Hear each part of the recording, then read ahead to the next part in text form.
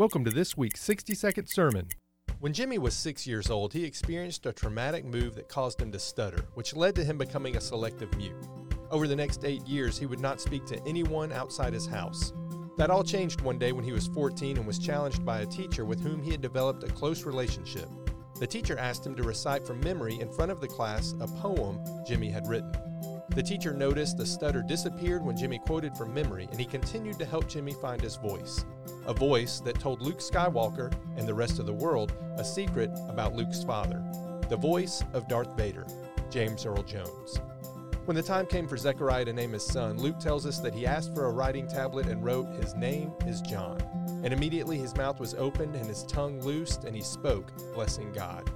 Zechariah, the father of John the Baptist, lost his voice for a short time but regained it after showing his faithfulness to God. You will have the opportunity to praise God with your voice this week by telling someone the good news of Jesus. We hope you've enjoyed this week's 60-second sermon